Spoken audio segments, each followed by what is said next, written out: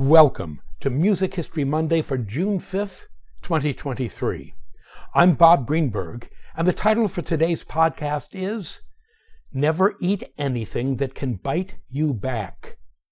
If you haven't already, please consider joining me on my subscription site at patreon.com/Robert Greenberg Music, where I blog, vlog, podcast, pontificate, review, and bloviate 4 to 6 times a week. On June 5th, 1977, 46 years ago today, the shock rock superstar Alice Cooper's pet boa constrictor and concert co-star, a creature rather cleverly named Julius Squeezer, suffered what turned out to be a fatal bite from a live rat it was eating for breakfast.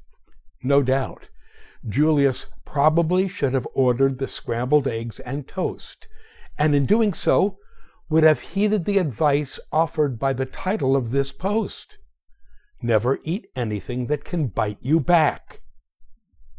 This is a heartbreaking tale, a tragic love story between a boy and his reptile, a love story brought to an ignominious end by an alpha rodent.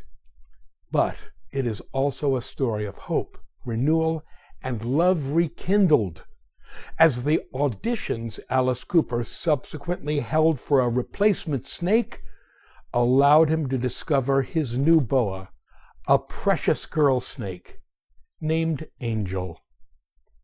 Now, of course, we're going to expand on this saga of reptilian eradication by rambunctious rat and subsequent replacement in just a bit.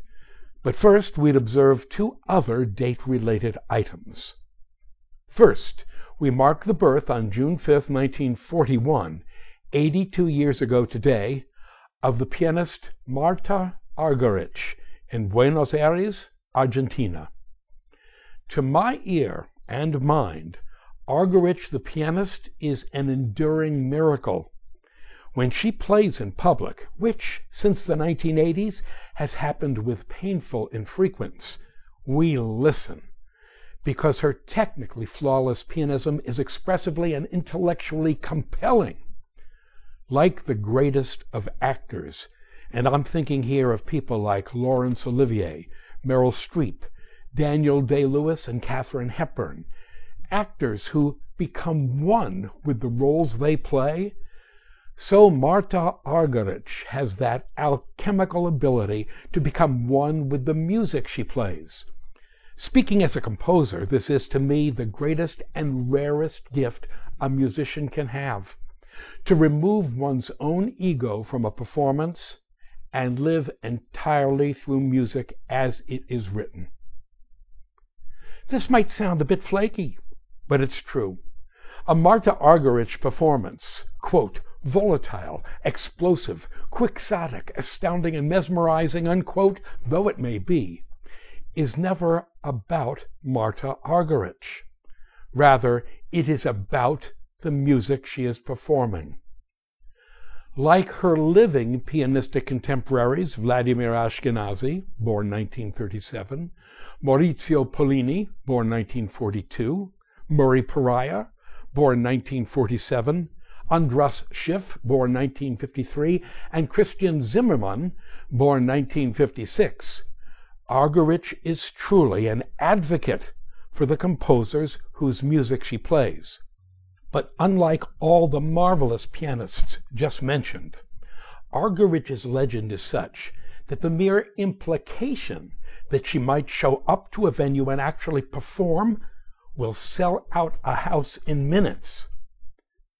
In order to discuss Maestra Argerich in the manner she justly deserves, and as well to recommend 3 of my favorite Argerich recordings, she will be the topic of tomorrow's Dr. Bob Prescribes post. Be there. Okay, moments ago I mentioned that we'd get back to Alice Cooper's snake and the rat after having discussed 2 other date-related items. The first was Marta Argerich's 82nd birthday. The second item follows under the heading of, Can we really blame him? On June 25th, 2003, and even 20 years ago today, a pirate radio station in Wakefield, Yorkshire, in the United Kingdom, was shut down by local authorities. The pirate himself has been identified as a grandfather who went by the rather questionable name of Ricky Rock. Grandpa Rock had set up a 32-foot-high radio transmitter in the garden of his house and had taken it upon himself to illegally broadcast hits by Elvis Presley and such bands as the Beatles and the Beach Boys.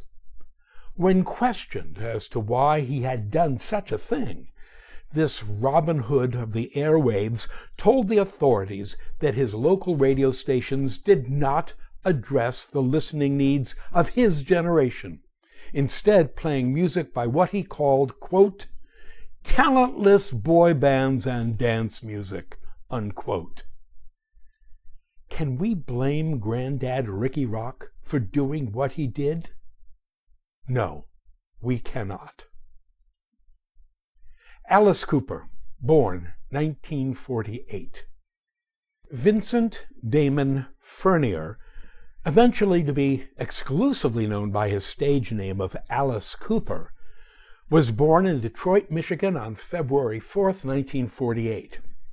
Called the godfather of heavy metal shock rock, Cooper's act helped reshape rock concerts from songs to spectacles. His macabre, horror film-inspired stage persona and stagecraft features such props as outlandish costuming, guillotines, electric chairs, lots of fake blood, baby dolls, weaponry, and, of course, snakes. We would rightly observe that Cooper is also known for his sense of humor. He is, as well, an avid golfer, a big-time sports fan, and the father of 3 children, 2 daughters and a son. Off stage, he is known to refer to himself in third person as Alice, in his ongoing effort to distance himself from his stage persona. Snakes.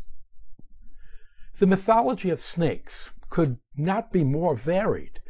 According to such diverse civilizations as those in ancient Egypt, ancient Greece, and various indigenous North American cultures, snakes symbolized fertility, rebirth, transformation, healing, and even immortality. However, thanks to a particular snake's role in the expulsion from the Garden of Eden, the Christian tradition treats them as evil creatures, representing chaos, temptation, and the forces of darkness. Yes, this Christian vision is reinforced by the near-universal human fear of snakes, no doubt a vestigial evolutionary defense against the poisonous creatures our ancestors faced in the wild. For your viewing pleasure, a brief Alice Cooper tour ad made in 1977, featuring none other than Julius Squeezer himself, is linked to this post. We can be assured that Alice Cooper's affection for snakes was not based on the Egyptian, Greek, or indigenous American fondness for the critters. In fact, without meaning to delve too deeply into his psyche, we would nevertheless observe that Cooper's entire stage persona, particularly the snakes, was likely calculated to give his father a singular pain where the sun did not shine. You see, Alice Cooper was raised in what might be considered an excessively religious household. His father, Ether Moroni Furnier, 1924 to 1987, was an evangelist in the Church of Jesus Christ, a Christian restorationist church informally known as the Bickertonites that believes in the Book of Mormon as gospel. Cooper's paternal grandfather, Thurman Sylvester Furnier, was both an apostle of the church and, from 1963 to 1965, its president. That's a lot of church, and we cannot help but wonder if young Vincent/Alice was expected to pick up religiously where his grandfather and father had left off. If he was so expected, his father and grandfather were sorely disappointed. Instead, Cooper's embrace of Satan-loving heavy metal, the macabre, and snakes, which cannot have gone over well with his father and grandfather, would seem to indicate a calculated rejection of the religious mores and teachings that would have dominated his childhood. Back to boa constrictors in general, and Julius Squeezer in particular. Alice Cooper's first reptilian mascot was a boa constrictor named Kachina, which was given to him by his drummer, Neil Smith. Kachina was the cover girl for Cooper's fourth album, entitled Killer, which was released in 1971. Sadly, a series of boa constrictor/plumbing-related calamities followed. Kachina was followed by Chichita, who managed to escape down a toilet in New York City, never to be seen or heard from again. Chichita was followed by a 12-foot-long monster named Yvonne, who made her getaway from a Knoxville, Tennessee hotel room. Recounts Alice Cooper, quote, "I put her in the bathtub overnight, as she loved to swim. But by the morning, she had gone down the toilet. She eventually emerged 2 weeks later in a different bathroom, having survived on sewer rats in the plumbing," unquote. It's true. Yvonne emerged 2 weeks later in a different room in the same Knoxville, Tennessee hotel. Under the heading of "No one could possibly have made this up," she slithered out of the toilet in a room occupied by the country music star Charley Pride, whose first major hit, released in 1966, had been the song "Snakes Crawl at Midnight." You know, we can only hope that Mr. Pride was not himself using the toilet when Yvonne chose to come up for air. As we have already observed, the catastrophe that removed the next boa, Julius Squeezer, from the gene pool was not plumbing related, but rather a result of breakfast gone awry, killed by the live rat Julius was himself meant to feast on. Julius had shared the stage with Alice Cooper many times, and Cooper was distraught by the turn of events that led to his untimely demise, saying, quote, "It was a bit like being bit on by your Wheaties," unquote. Finding a replacement ASAP. The timing of Julius's demise was bad. Cooper's band was about to embark on a major concert tour on June 13th, 1977, which began just 8 days after the run-in with the rat. That major tour, which was being called Alice Cooper's King of the Silver Screen Tour, was an extended performing junket across the United States and Canada meant to publicize Cooper's just-released album, Whiskey and Lace. The tour's kickoff concert was to take place in what was then called Anaheim Stadium and what is today called Angels Stadium, the massive, at the time, 43,250-seat home of the Los Angeles Angels baseball team. The concert was sold out and featured as well the warm-up bands Sha Na Na, Nazareth, The Tubes, and The Kinks. Alas, there was little time for Alice Cooper and his people to grieve for Julius Squeezer, as a replacement had to be found pronto. A public audition was announced. It took place at the ABC Entertainment Center in Los Angeles' Century City. Among the panel of judges that day were Howard Kalin and Mark Volman from the comedy rock and roll duo Flo and Eddie. 40 different snakes answered the casting call. It was a 9-foot boa named Angel, owned by a 7-year-old named Gandhi Newman, that stole the judges' hearts and got the gig. Not only did Angel prove herself to be a trooper on stage, but she had, bless her, camera charisma as well. And as such, she played a major role in a documentary film of that tour beginning concert, a flick entitled Alice Cooper and Friends. And then, days later, it was not tragedy that struck, but bureaucracy. The headline that appeared in the June 23, 1977 edition of the Montreal Gazette said it all. Quote, Alice Cooper's snake can't enter Canada, unquote. The accompanying article went on to explain that, quote, Alice Cooper must appear in Vancouver without his co-star Angel because she is a snake without a country, unquote. A snake without a country? Really?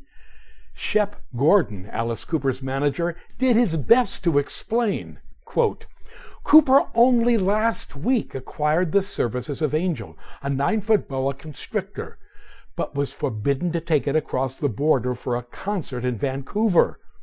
Canadian officials demanded papers stating the country of origin and antecedents of Angel, and in the short time available, we were unable to trace the reptile's roots, unquote. Angel's legal owner, the 7-year-old Gandhi Newman of Los Angeles, who had loaned Cooper the snake, was incensed and petitioned his congressman to have Angel declared an American citizen, quote, by virtue of being part of the Newman family, unquote. Again, according to Shep Gordon, Cooper's shows would go on using, quote, local talent, whatever the snake dealers of Canada can provide, unquote. Decorating the stage a bit differently. Alice Cooper was inducted into the Rock and Roll Hall of Fame on March 14, 2011. Remaining in character, Cooper appeared at the ceremony wearing a blood-splattered shirt, we assume a fake blood-splattered shirt, and with a live albino Burmese python wrapped around his neck. During his speech, in reference to the boa, Cooper said, quote, We've always been a hard rock band. We just decorated it a bit differently, unquote. Thank you. To sample and download one or all of my many courses on subjects musical produced by the Great Courses / The Teaching Company, please visit my website at robertgreenbergmusic.com.